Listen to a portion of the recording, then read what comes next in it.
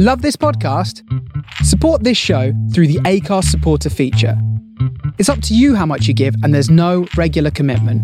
Just hit the link in the show description to support now. Hiring for your small business? If you're not looking for professionals on LinkedIn, you're looking in the wrong place. That's like looking for your car keys in a fish tank. LinkedIn helps you hire professionals you can't find anywhere else, even those who aren't actively searching for a new job but might be open to the perfect role. In a given month, over 70% of LinkedIn users don't even visit other leading job sites. So start looking in the right place. With LinkedIn, you can hire professionals like a professional. Post your free job on linkedin.com/people today. Sex, intimacy, and female pleasure within the context of Islam. These aren't all too often talked about subjects in the Muslim community, so we've been asking you to send us your questions or concerns on everything related to sex and intimacy and have them answered by our favourite village auntie, community scholar and sex expert, Angelica Lindsey-Ali, so that we're no longer in the dark. I'm Sarah. And this is Lights On with me, Angelica Lindsey-Ali.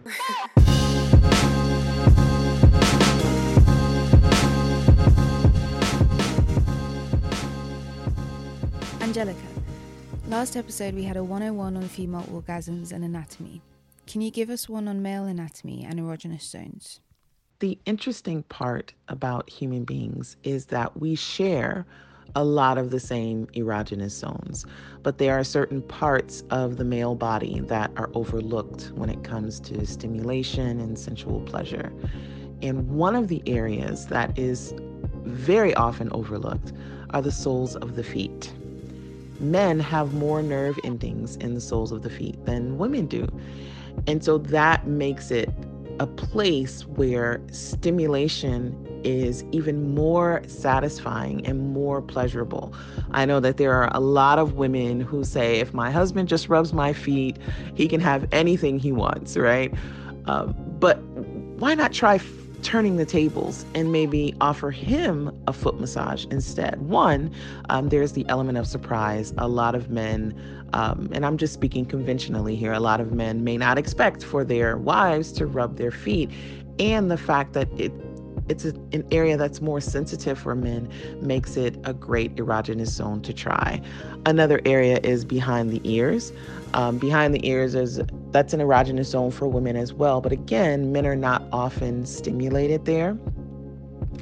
Another area, and now we're venturing into areas that will require consent. Again, consent is sexy.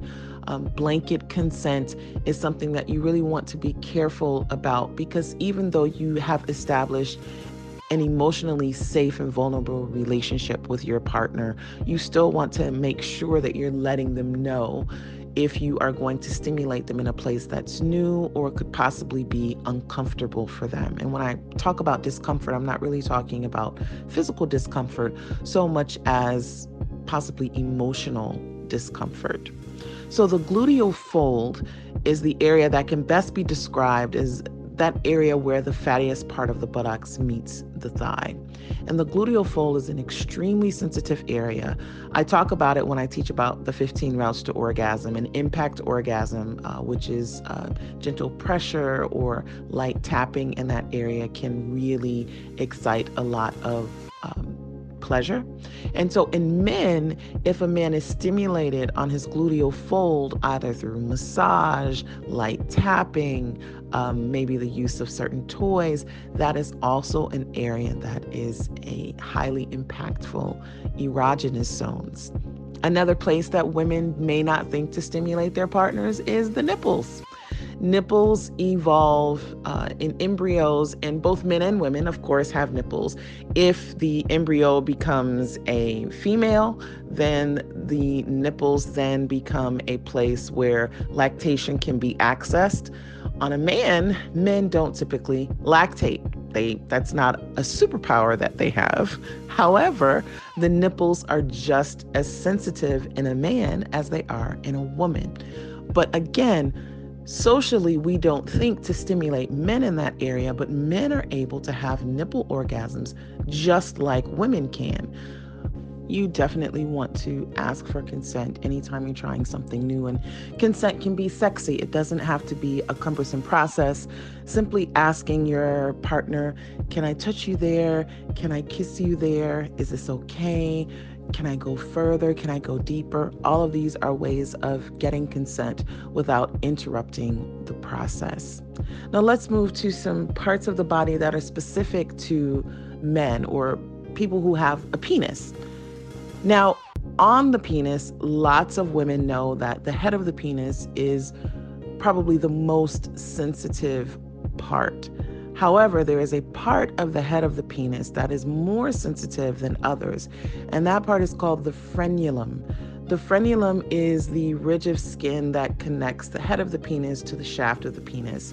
It is the area around which the foreskin is cut during circumcision, and that area tends to be thinner. It has thinner tissue, which makes it a lot more sensitive. Some sex experts call it the F spot. If you are a person who believes that oral sex is halal, stimulating that area during oral sex is extremely rewarding in terms of sensual pleasure. If you do not believe that oral sex is halal or you have challenges with oral sex, stimulating that area with a fingertip that has been dipped in lubricant or even vaginal fluids, stimulating the frenulum just along that ridge very lightly because it's an extremely sensitive area is also a way to activate an erogenous zone. Then we have two areas that contain raphes. A raphe is an area where two pieces of skin are connected. It's almost like a seam, and you can see it and feel it because texturally it's different. So one area where there is a raphe that is extremely sensitive is the scrotal raphe. The scrotal raphe is the area where the scrotum are connected. And again, stimulating that area orally or manually even is another way to elicit pleasure from a male erogenous zone. There's another raphe that is probably my favorite male erogenous zone because not only is it an area that can give a man a lot of pleasure, there are also health benefits that are a part of it. And that is called the P spot. It is on the perineum. The perineum is the smooth strip of skin. Both men and women have perineums. For a woman, it is the area between the opening of the vaginal cavity and the rectum. For a man, it is the area between the base of the scrotum and the rectum. It is a smooth strip of skin, and there is a raphe that is connecting the two sides, and you can feel it. It feels just like a seam. Stimulating there with your finger, using the middle finger is probably best because there's a lighter pressure, but stimulating that area, the raphe, on the perineum is a wonderful erogenous zone. It's unexpected.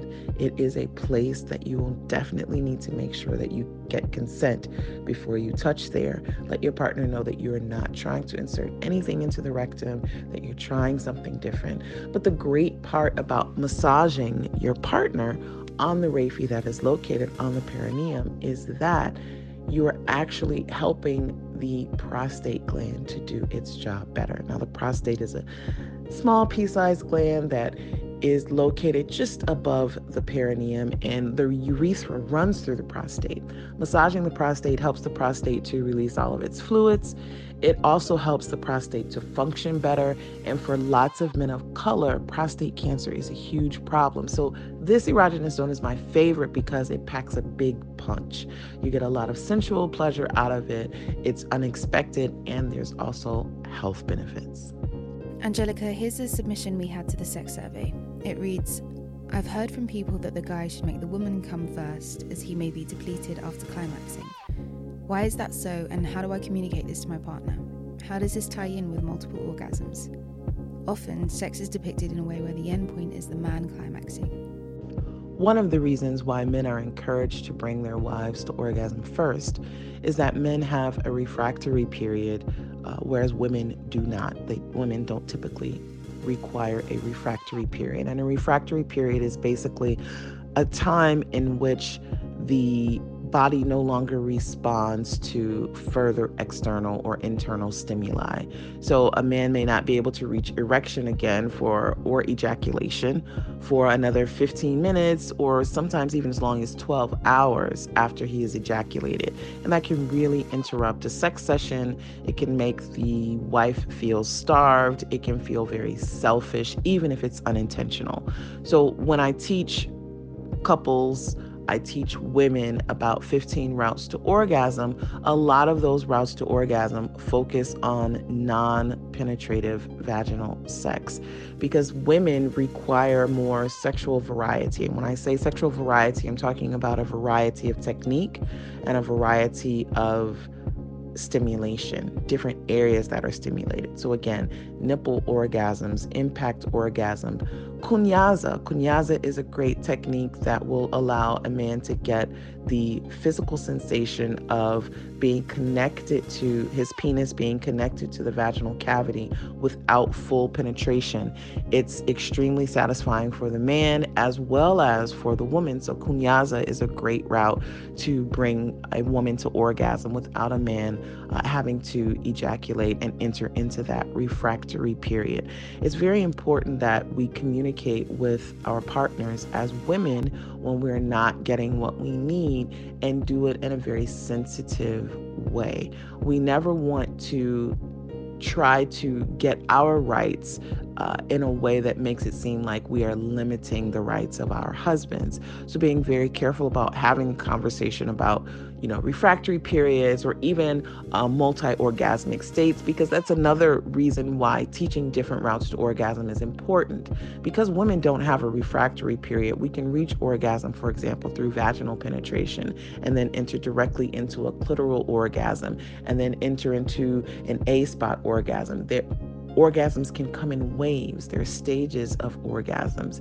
And explaining this to your partner and exploring different techniques that can bring you to multiple levels of arousal within one sex session, even before he ejaculates, is something that can be both exciting for him and very satisfying for you. So again, communication is extremely important. Not letting your husband feel as though he is in some way depriving you, but approaching the conversation from a standpoint of understanding that sex is mechanics, but for women it can be even more complex. We have a very sophisticated engine under our hoods, so to speak. So talking to your partner about the best way to get pleasure is going to bring about more satisfaction for both of you. Angelica, here's another submission to the sex survey. It reads, is there such a thing as smelling and tasting nice down there? How can I taste/smell good down there for my partner for when he goes down on me? Women are not meant to smell like flowers, mango sunset, tropical breeze, or any of the other creative names that marketing companies use to market products like feminine hygiene sprays, washes, wipes, etc. There is a whole industry that is built around women's insecurities and shame around the scents that our bodies hold. The reality is that the scent of a healthy woman's vulva contains pheromones that are enticing to men. They're enticing to your partner, and that is not something that you want to dim with the use of heavy fragrances. Because let's face it, anytime you're using something that is chemically laced in the vaginal cavity, in the vulva area, you are potentially opening yourself up to infection and other things that are just not worth it. Now, there are times that certain scents are going to ring the alarm bell, and they could signal that you need to see a doctor. Anytime there is a fishy smell, a smell that is akin to mildew, a smell that is akin to ammonia, a bread-like smell, all of these are smells that you would want to seek either medical attention for or look to your hygiene routine to see if you can fix it. There are many women that do not go behind after they've cleansed their body with water and dry the area. So what happens is after you make a stenja, you pull your underwear back up, you are actually introducing bacteria into the vaginal cavity. And that can create a smell that is a lot like mildew. It's a very rotten, sort of foul odor. That has nothing to do with illness. That is a hygienic issue, and it can be solved very simply by using tissue or some other absorbent, disposable material to cleanse the area afterwards.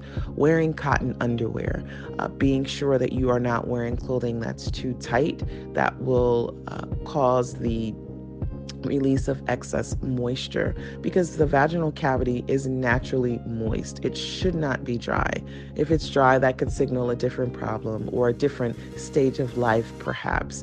Lots of women who are entering into perimenopause or menopause can experience vaginal dryness. There's absolutely nothing wrong with that. But the vaginal cavity by default is naturally moist. When you introduce extra moisture, it can lead to an overgrowth of bacteria, and bacteria can cause odor.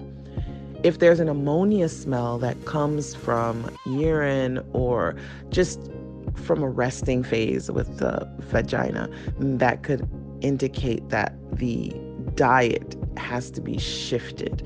Perhaps you're not being hydrated properly.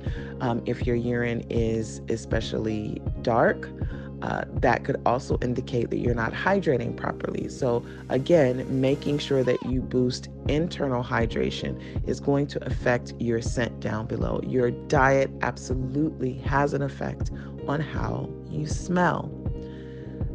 Also, during different times of your life, during different seasons of your life, you might feel as if your scent is stronger than normal. Pregnancy. Hiring for your small business? If you're not looking for professionals on LinkedIn, you're looking in the wrong place. That's like looking for your car keys in a fish tank. LinkedIn helps you hire professionals you can't find anywhere else, even those who aren't actively searching for a new job but might be open to the perfect role. In a given month, over 70% of LinkedIn users don't even visit other leading job sites. So start looking in the right place. With LinkedIn, you can hire professionals like a professional. Post your free job on linkedin.com/people today. Hey, Dave. Yeah, Randy. Since we founded Bombas, we've always said our socks, underwear, and T-shirts are super soft. Any new ideas? Maybe sublimely soft. Or disgustingly cozy. Wait, what? I got it. Bombas. Absurdly comfortable essentials for yourself and for those facing homelessness. Because one purchased equals one donated. Wow, did we just write an ad? Yes. Bombas. Big comfort for everyone. Go to bombas.com/ACAST and use code ACAST for 20% off your first purchase. Is a time when all of the senses are heightened. And I have had several women who've come to me and said, I just don't smell good down below. And for some of these women, I was doing couples counseling with their partners, and their husbands said, I don't smell anything different. So just be aware that there could be times like when you have your period, when you are pregnant, that you might be sensing that you smell a bit stronger than you did before, and it could literally be all in your head.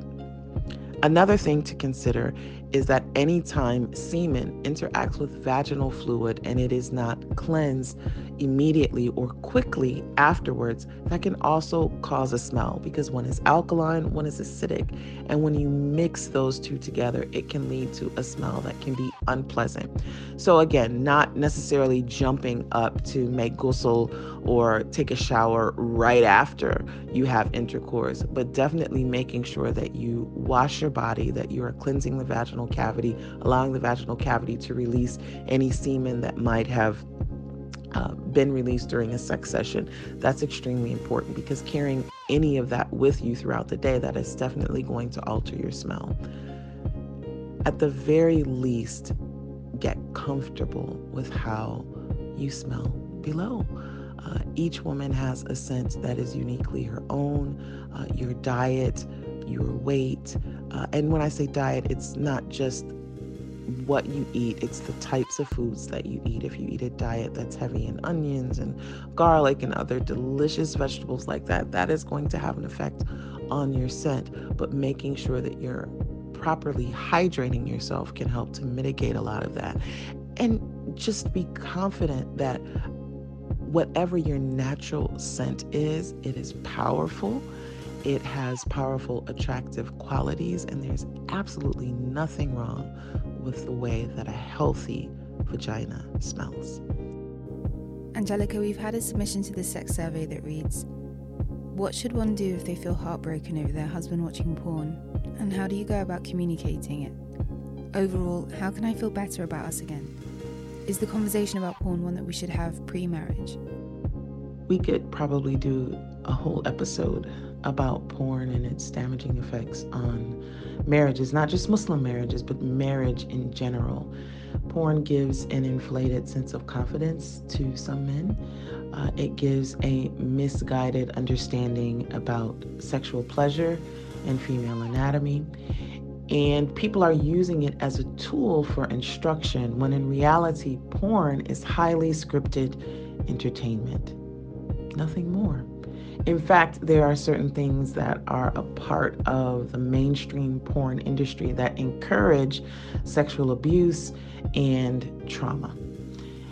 And it can absolutely be damaging when a spouse finds out that their partner is indulging in porn. And I'm being very careful with the words that I'm using here, because we often talk about men's addiction to porn, but I think it's unfair that we put all of the blame on men. Women are also indulging in this. And I'm highlighting that because it calls out a need in our community for sex education. And my heart goes out to you for being heartbroken about your husband's engagement and satisfaction, addiction to porn. Because it is really a damaging habit. And it's something that we need to talk about. It's something that should absolutely come up in the premarital conversation.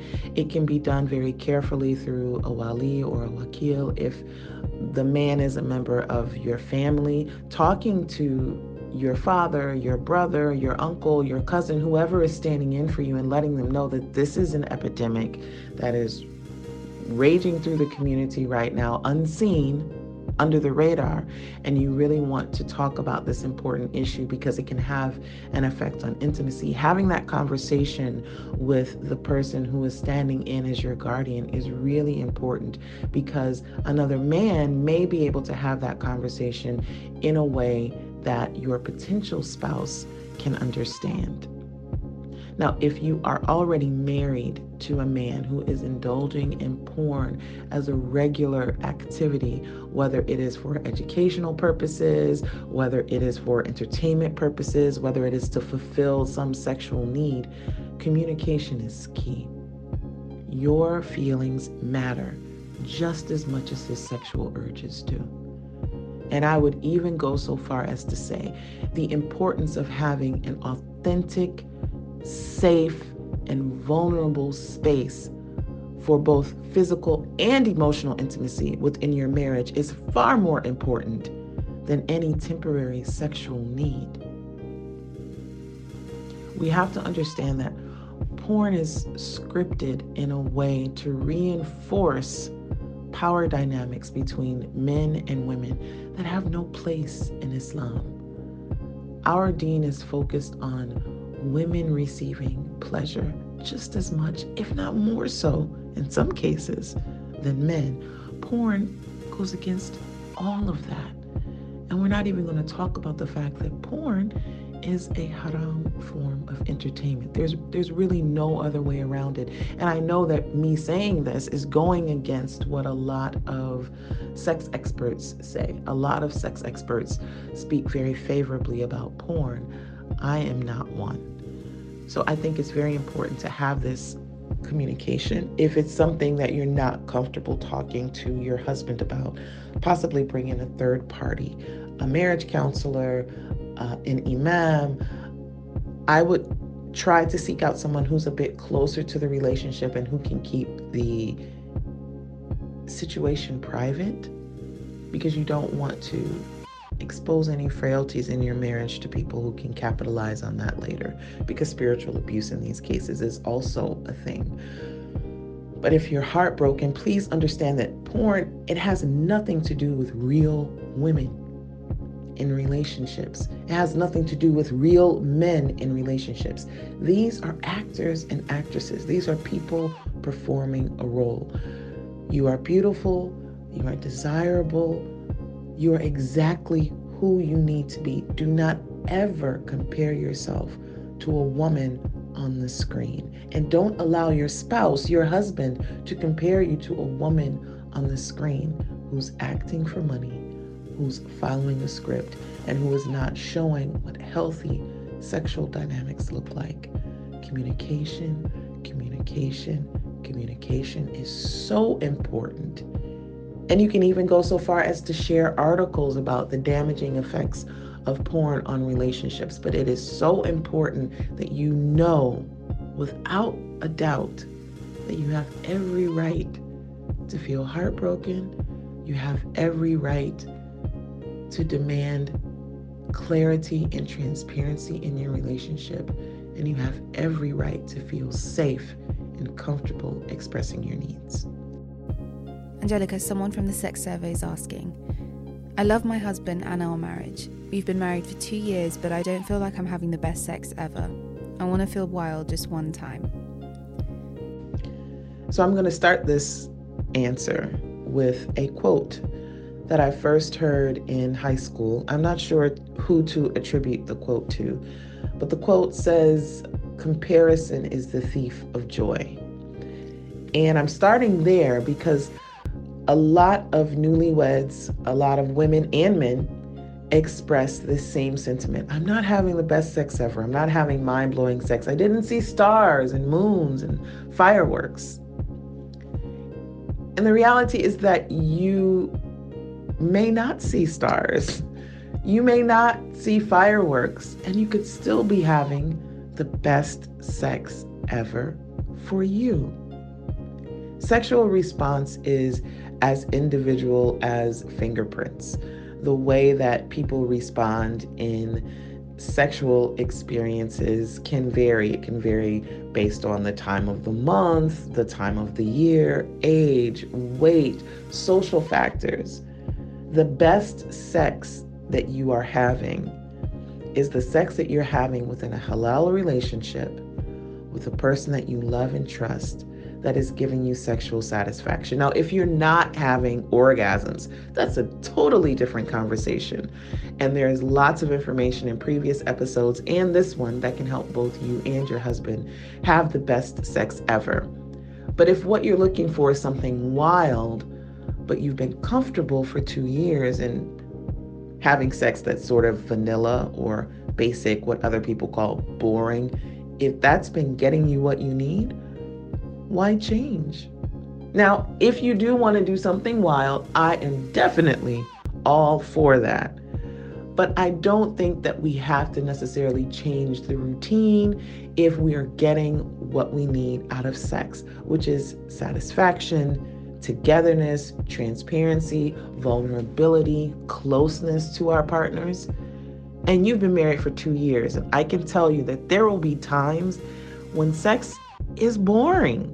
And that's just a fact. Even couples who report having fantastic sex lives will say that sometimes sex is routine. And it doesn't mean that that's bad. It can actually signal a good sign in the marriage because it shows that you've reached a comfort level where you don't always have to bring out the bells and whistles and the toys and role play every single time you're engaged with your partner.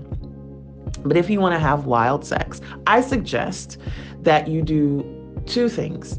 The first, I highly suggest that you purchase and read Habib Akande's books.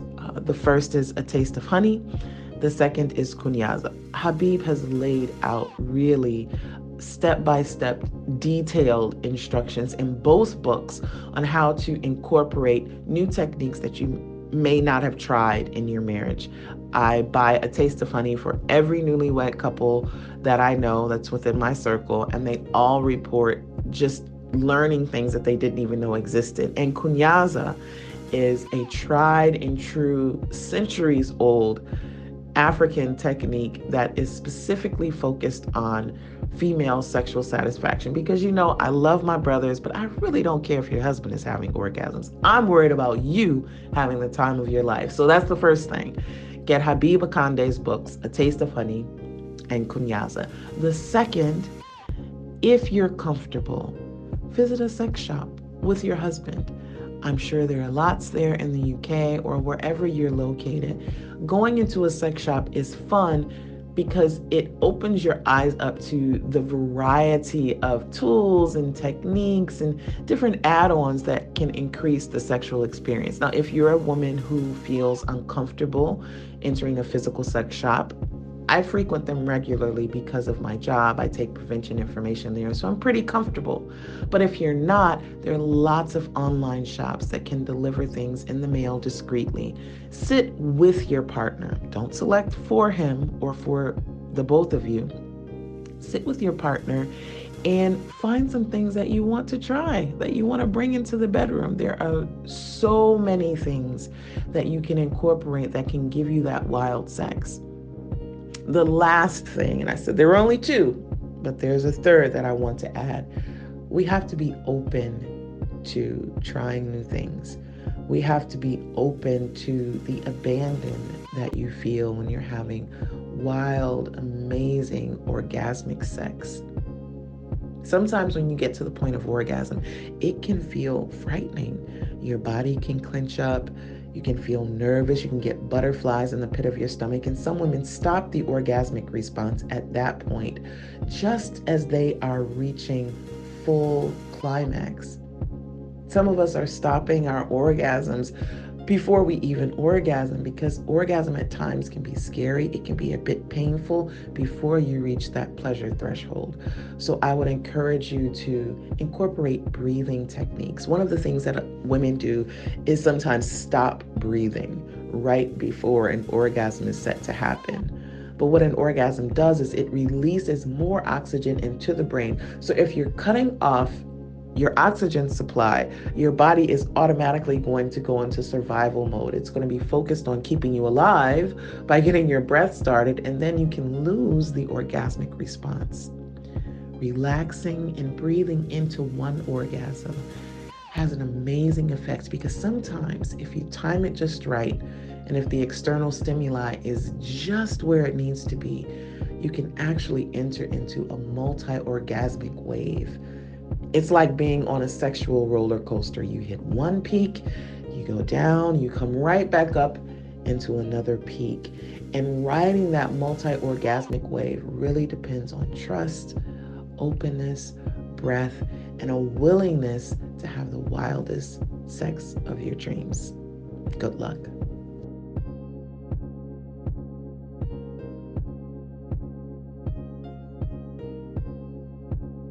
Hey everyone, thanks for listening to this week's episode of Lights On with Angelica, Lindsey-Ali on the Amalia podcast. We'd love to get your feedback about what you liked or took away from this episode.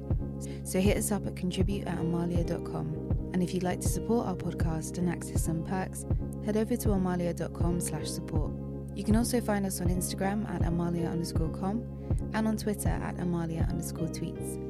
Music by Ryan Little, who you can find on SoundCloud, Apple Music and Spotify. Like, share, subscribe, and we'll see you on the next one. Bye.